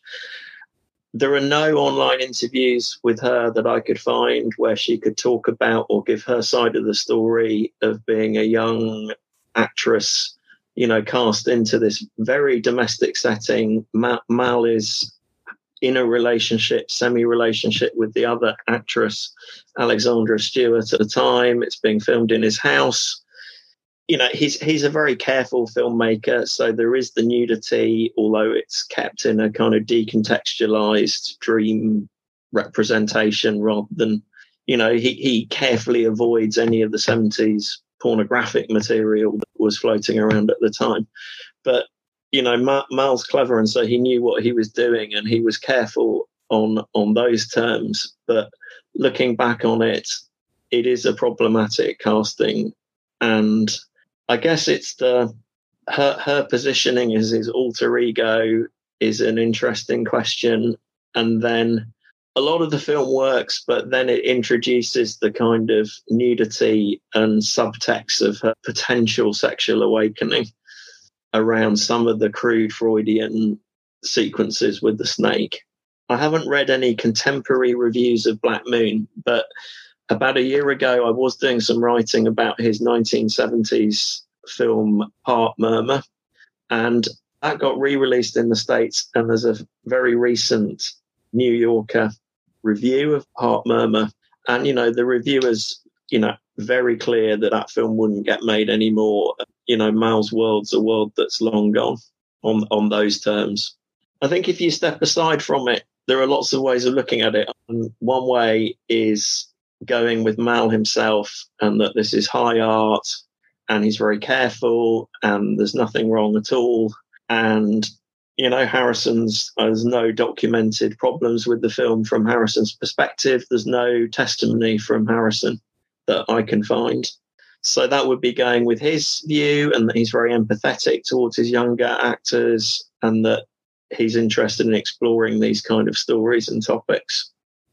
The other view is, you've got by this stage, I don't know quite how old he was, but, a very experienced filmmaker who's made over 10 to 15 films, a global star, living in his house with his then semi-partner Stewart, former actress from his previous film Giehse, the whole gang, Dallesandro rocking up from America. And in comes Cathryn Harrison into this world where she really is the outsider as well. Apparently, from the biog, it was Alexandra Stewart who knew Harrison's mother, and that's how the casting took place. It's the granddaughter of the famous Talking to the Animals guy, isn't it? I guess a little bit of that rubbed off on her. He must have known. He is a film buff. If you look at the film critically and fairly, there are sufficient areas for it to be problematic, but then he's sufficiently professional, sufficiently clever at casting the whole narrative of this as a kind of surrealistic exercise. While I was watching it last week, I found it tiresome, worrying. And then when preparing some thoughts on it today, I do find it an interesting film. I do worry about the whole project, see it as kind of something historical from the 70s that wouldn't be made today and is problematic. I'm really sorry that there's no trace of Harrison's own perspectives on it. And then having said that, Giehse's performance that, sits in the mind as I was thinking, the house and its presentation, the presentation of Harrison through the windows of the house and through the framing, the countryside, it's got a power of its own. It's not like every Louis Malle film. It has a power that's undeniable. And then it is interesting, the other elements. I love Lac en Lucien. Not many people will ever say, be prepared to say that. A lot of people hate that film. I think it's a very interesting and admirable film. As a kind of epilogue to Lac en Lucien, it's intrinsically interesting. And then the other elements that are interesting around the whole Malle question of this witnessing and trauma and his own experiences of the occupation. And as you say, the beginning of the film with a very brutal, probably one of the most brutal war sequences of visual violence that he depicts. So as an experiment in the further elaboration of that theme, it's very interesting and very powerful. The two direct sort of Second World War themes to pick up on are the obvious repeat point of it, anticipating Au revoir les enfants, and the figure of it's Lily in this film witnessing all this violence has strong echoes of Malle witnessing the raid on his school. In less widely distributed interviews, but public ones still, he also talked about the extreme violence at the end of the war in 1945 that he witnessed when the so-called purge, or in French, épuration, was taking place. And precisely that point, French male resistors and taggers-on of the resistance brutalized and attacked French women who were accused of collaboration with German soldiers and, publicly humiliated, medieval scenes of, ritual humiliation of women, as France is being liberated. And Malle talks about having seen some dreadful things in that period when he was a child as well, just a year after the Nazi aspects. And so the beginning of Black Moon is interesting in those terms as well, because it's precisely about male violence against women at the very beginning. That, you wonder in his consciousness whether or not that was coming out. He never made a film about it. I think he made some remarks about talking about making a film about that, but he never got around to doing it. It's Giehse's last film. She's an important European actress who I, can't really elaborate on. I'm not a specialist, but in, the history of the acting craft, but she's an important figure. That dual role between the two films is definitely significant. And then the general theme of his work is magnified, and it's interesting, isn't it? Because the film is a small film that nobody's seen, but it kind of magnifies and puts in the most disturbing terms these issues of witness and power, and the kind of young woman character, or as I say, dressed as a boy at the beginning, running around in this state of complete semi-fear, trying to sort of negotiate the chaos around that figure. Apparently, he insisted on it being included in most retrospectives of his work. He liked it. I think he had the problem of editing it is noted. I'm not a surrealism expert at all, but the whole film raises that whole technical problem of, in automatic writing or sudden painting or very sudden writing, from the brain to the paper. You can't, while he's trying to replicate that in film, you can't do it. The whole thing's impossible, really. I mean, he asserts in that this is a dream film, it's like automatic writing, but conceptually, I don't know. My rational hat from my political history background says, is that really possible in film? Because even if you go out with a camera with no script, you have the editing process, the raw footage would be the nearest, wouldn't it? I guess raw footage, but even then you'd have to edit it into some kind of beginning and middle and end. And I guess you have a beginning and end in automatic writing, but unless you are just showing crude raw footage with no editing, you can't really recreate that sudden surrealist jump. There was not really a score to Black Moon, but there's definitely a lot of music in it, especially when it comes to opera. I saw the Wagner music at the end and the conclusion as a kind of plotting wrap. I mean, it kind of signals that the film is high art, not 70s French porn. This is serious. It's about this dream world. It's a bit like Alice in Wonderland. Now we've got Wagner. And the end of the film where the brother and sisters end up in combat, also kind of metaphorically links back to the wider war going on outside. And I quite like the final shot of the film replicates Lacan-Lucien and Truffaut with the kind of still photo of, the topless Cathryn Harrison. That's part of the highly problematic side. But preceding that, there's a kind of family party where there's the music and there's some kind of stage performance. And I found that interesting. And to some extent, that does anticipate some of the scenes in Au revoir les enfants, where he includes the school group watching Charlie Chaplin films. The kind of group art moment is interesting. I never thought about the unicorn being a double for the grandmother, but that makes a lot of sense, especially when you have the sister Lily and brother Lily characters. We've got doubles all through this. I think that just about works because the unicorn's outside and the grandmother never, or the elderly lady in the bed never moves out of the bed. And so the kind of Lily character's torment outside is the voices from the unicorn and inside is the controlling grandmother. Now, this is an interesting thing. Louis Malle always said viewers bring everything to his films. It's to them. So, I don't know if the grandmother's controlling or I'm just saying she is. I think she is. She's a dominant figure in that bed. I believe it's Sister Lily breastfeeds the grandmother and then Alice ends up breastfeeding the unicorn. Yeah, so that's the duplication. You get that in Lacan-Lucien as well. Lucien watches people and then he copies them. That's quite interesting from a narrative progression point of view. And then it's interesting psychologically because people do copy each other. Nobody ever talks about that. It's something that I see sometimes in my observations, in my Louis Malle like observations of life, people do copy each other.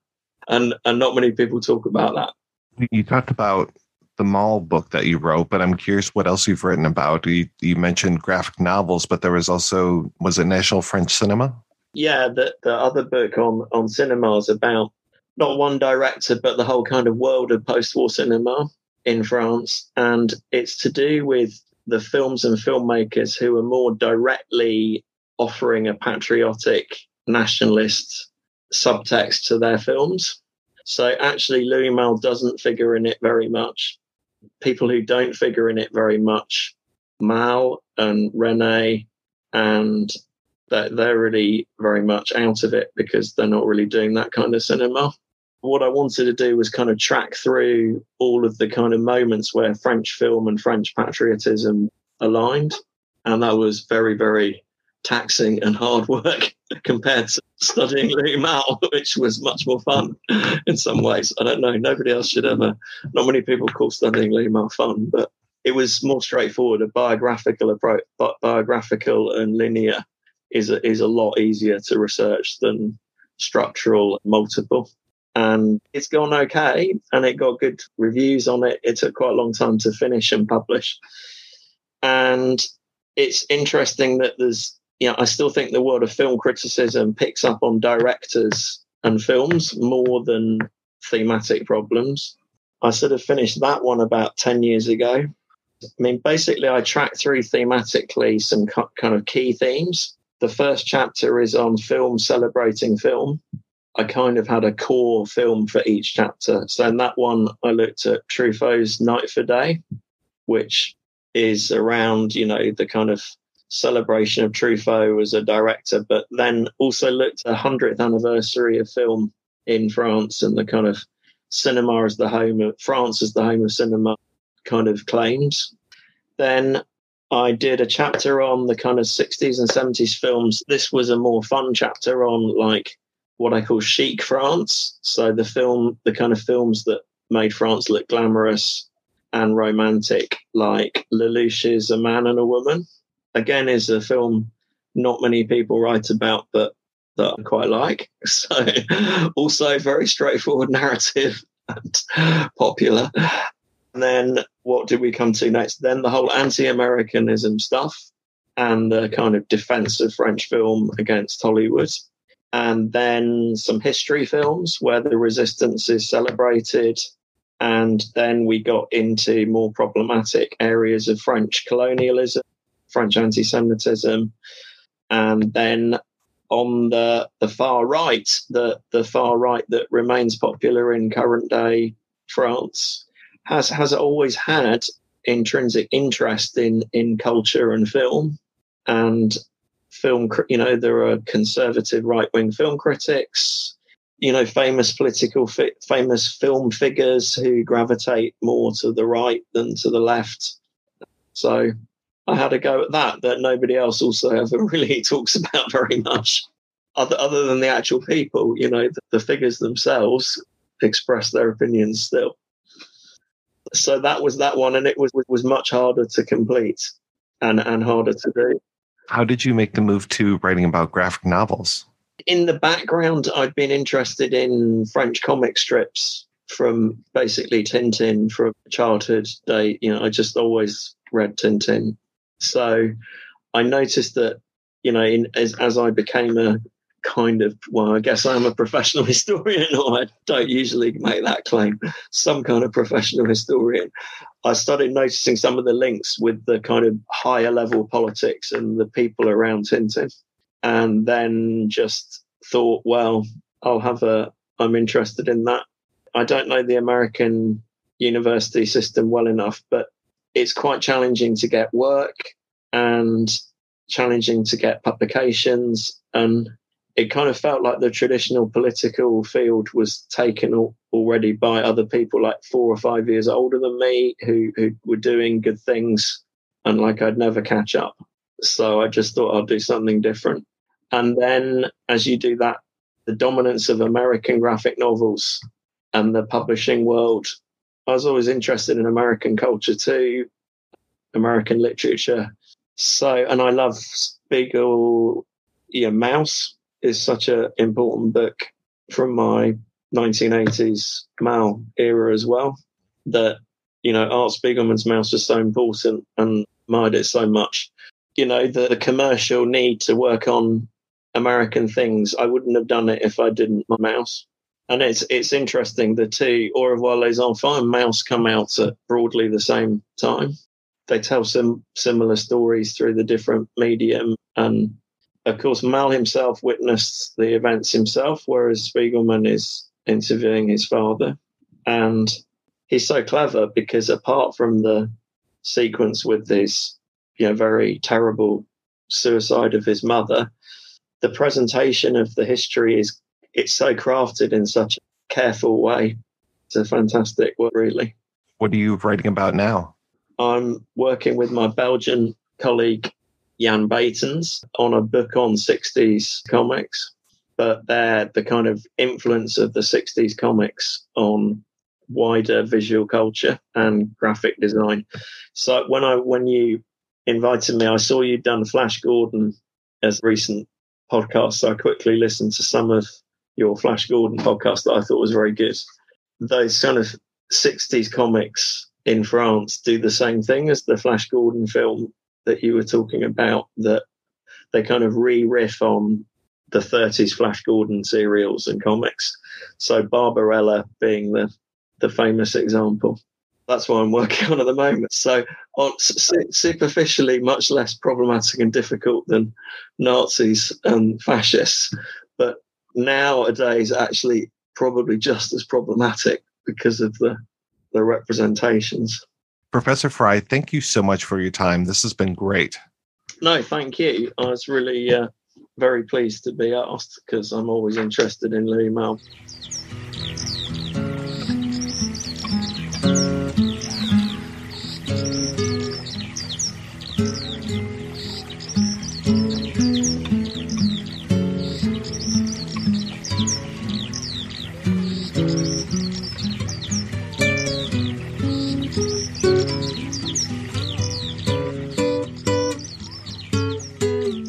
All right, we are back and we are talking about Black Moon, and I don't know if we've made any sense of this movie or not. How close are we to understanding the assignment? I don't care. Just watch it for the sex, is what I say.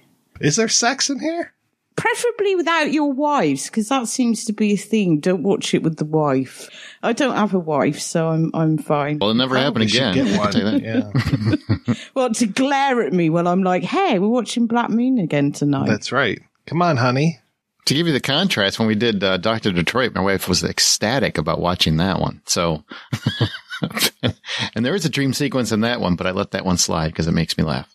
Yeah, there's a good dream sequence in Ghostbusters that was supposed to be not a dream sequence. Yeah, that was supposed to be real, right? Yeah. Oh, boy, oh, boy. I kept trying to figure out how Tristan and Isolde plays into this. I'm not really up on my Wagner operas, so I was trying to read that story and just it wasn't getting me, and I wasn't seeing anything about like sisters and brothers that are in love. It sounds pretty, though. Yeah, it sounds very pretty. And I'm not sure what opera Joe is supposed to be singing. And I was wondering if that is tied into the opera later, like his opera theme. And really, we didn't talk about the unicorn that much either. I mean, you mentioned how it's basically a giant phallic symbol, but I think it talks with a woman's voice. And it's also kind of confrontational in that it's sort of rude and insulting.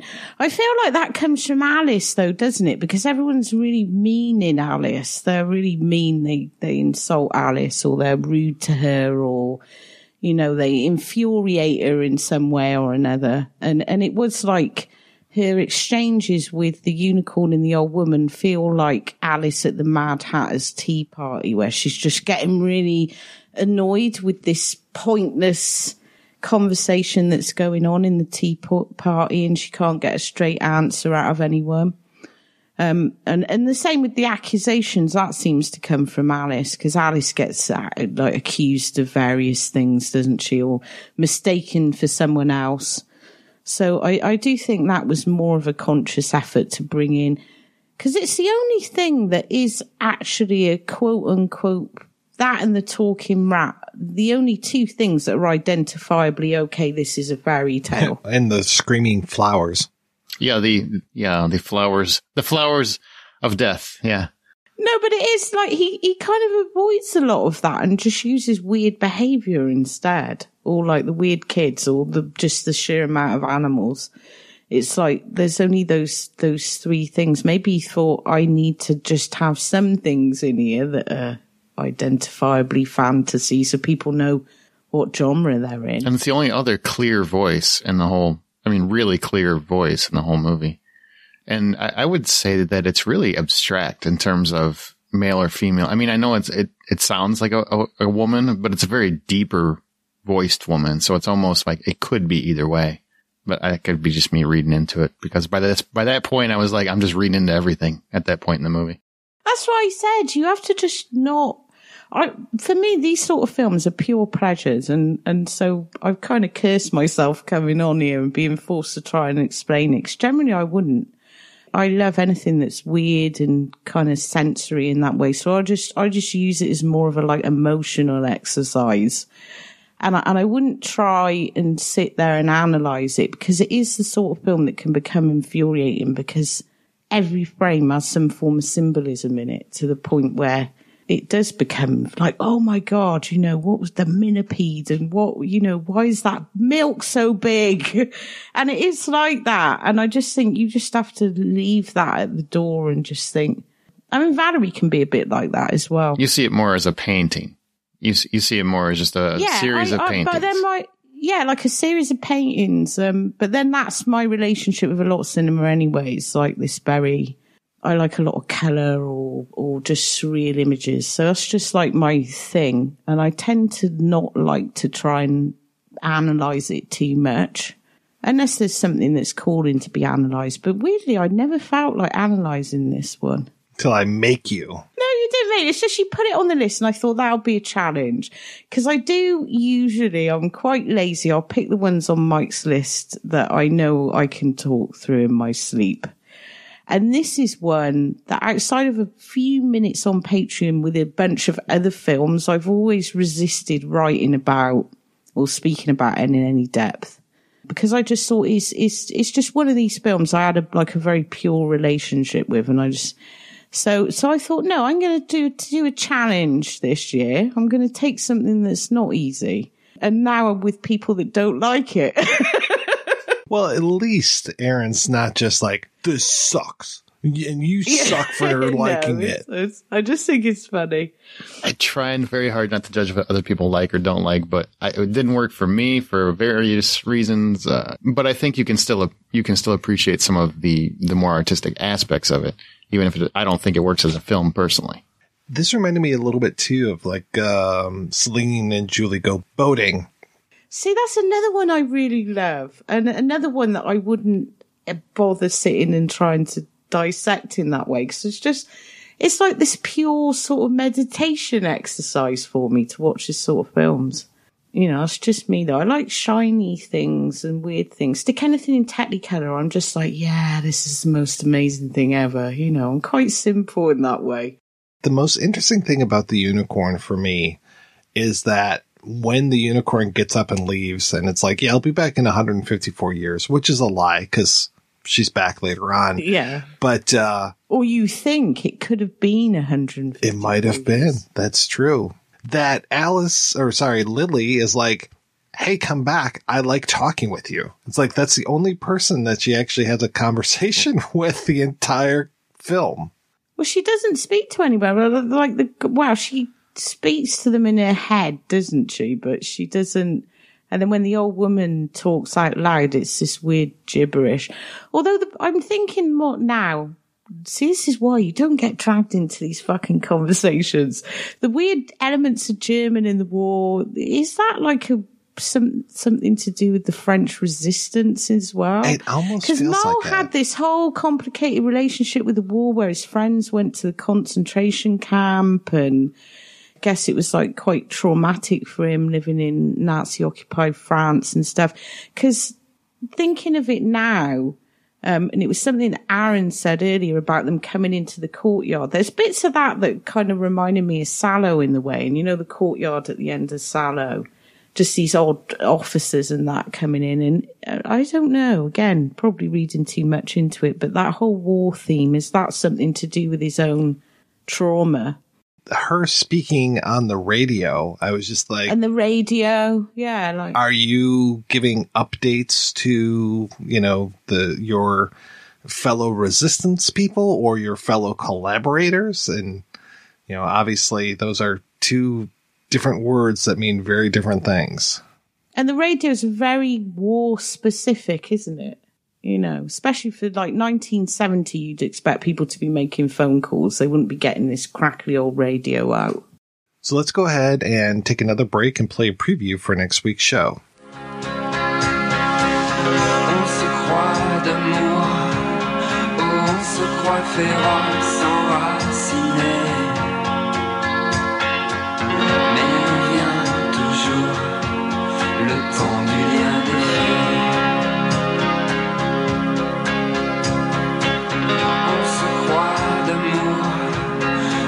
Se sent épris d'éternité, mais revient toujours le temps du lien des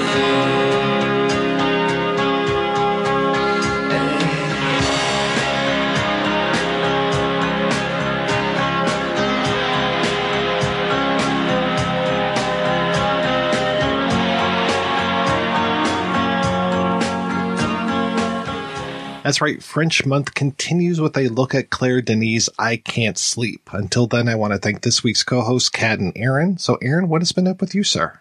I have been doing a lot of podcasting. So I, every week, do the Hollywood Outsider, which is a film and television podcast where we review movies and also have topics and conversations about film and television. It's available at thehollywoodoutsider.com.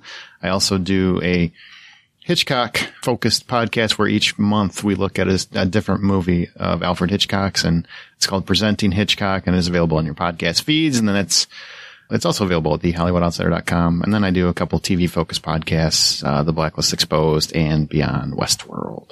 And Kat, what's been happening with you? Talking of Chabrol, Arrow are amazingly doing a couple of big Chabrol Blu-ray sets. So I managed to do commentaries on Betty, Madame Bovary, and then I also did a liner essay, and this is all for the first set, but there's two of the sets I called Lies and Deceit, and they're like mainly his 90s, late 80s, 90s stuff. They're both amazing sets, but I did liners on L'Enfer, which is being put out under its English title Torment, but it is L'Enfer, which was obviously not a remake, but it was the Henri Georges Clouzot unfinished script that he picked up. Also, I just did a commentary for this really amazing new Korean thriller called Midnight, which is this cat and mouse kind of serial killer thing, like a cross between I Saw the Devil and The Spiral Staircase. That's what I'd call it, which is coming out by Eureka, and that I did a festival jury last year, and that won Best Picture in that festival, Grimfest. So that was kind of cool. And also, you can get me on Patreon.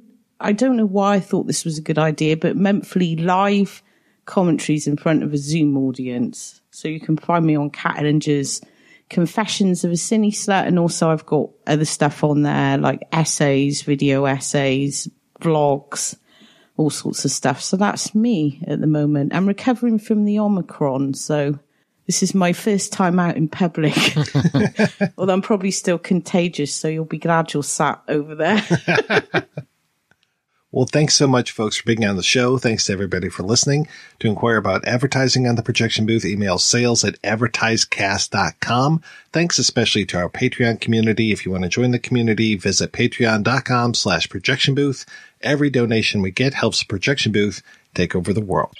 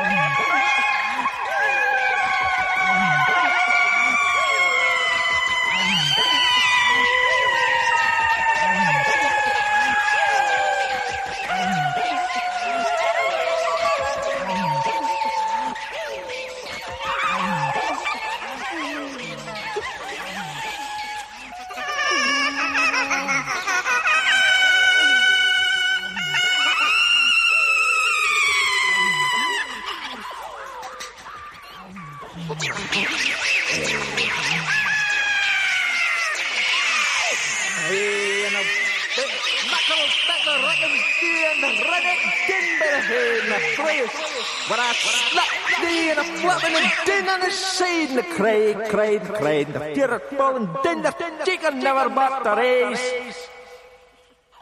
And then cried Marion, took away a claymore and a bucket, and ran down the mountain stair, stuck on the fiery whore that was falling around her feet. Never, he cried, never shall they get me a layer and hound of the horny crew. Well, I snuck up with a bleeding claymore cut and thrust, and I fell down before him round the feet. A rory cry! Pray the barber's hat that I would nae fall, but I was dead as a can by a feet, dear ken. And the wind cried merry.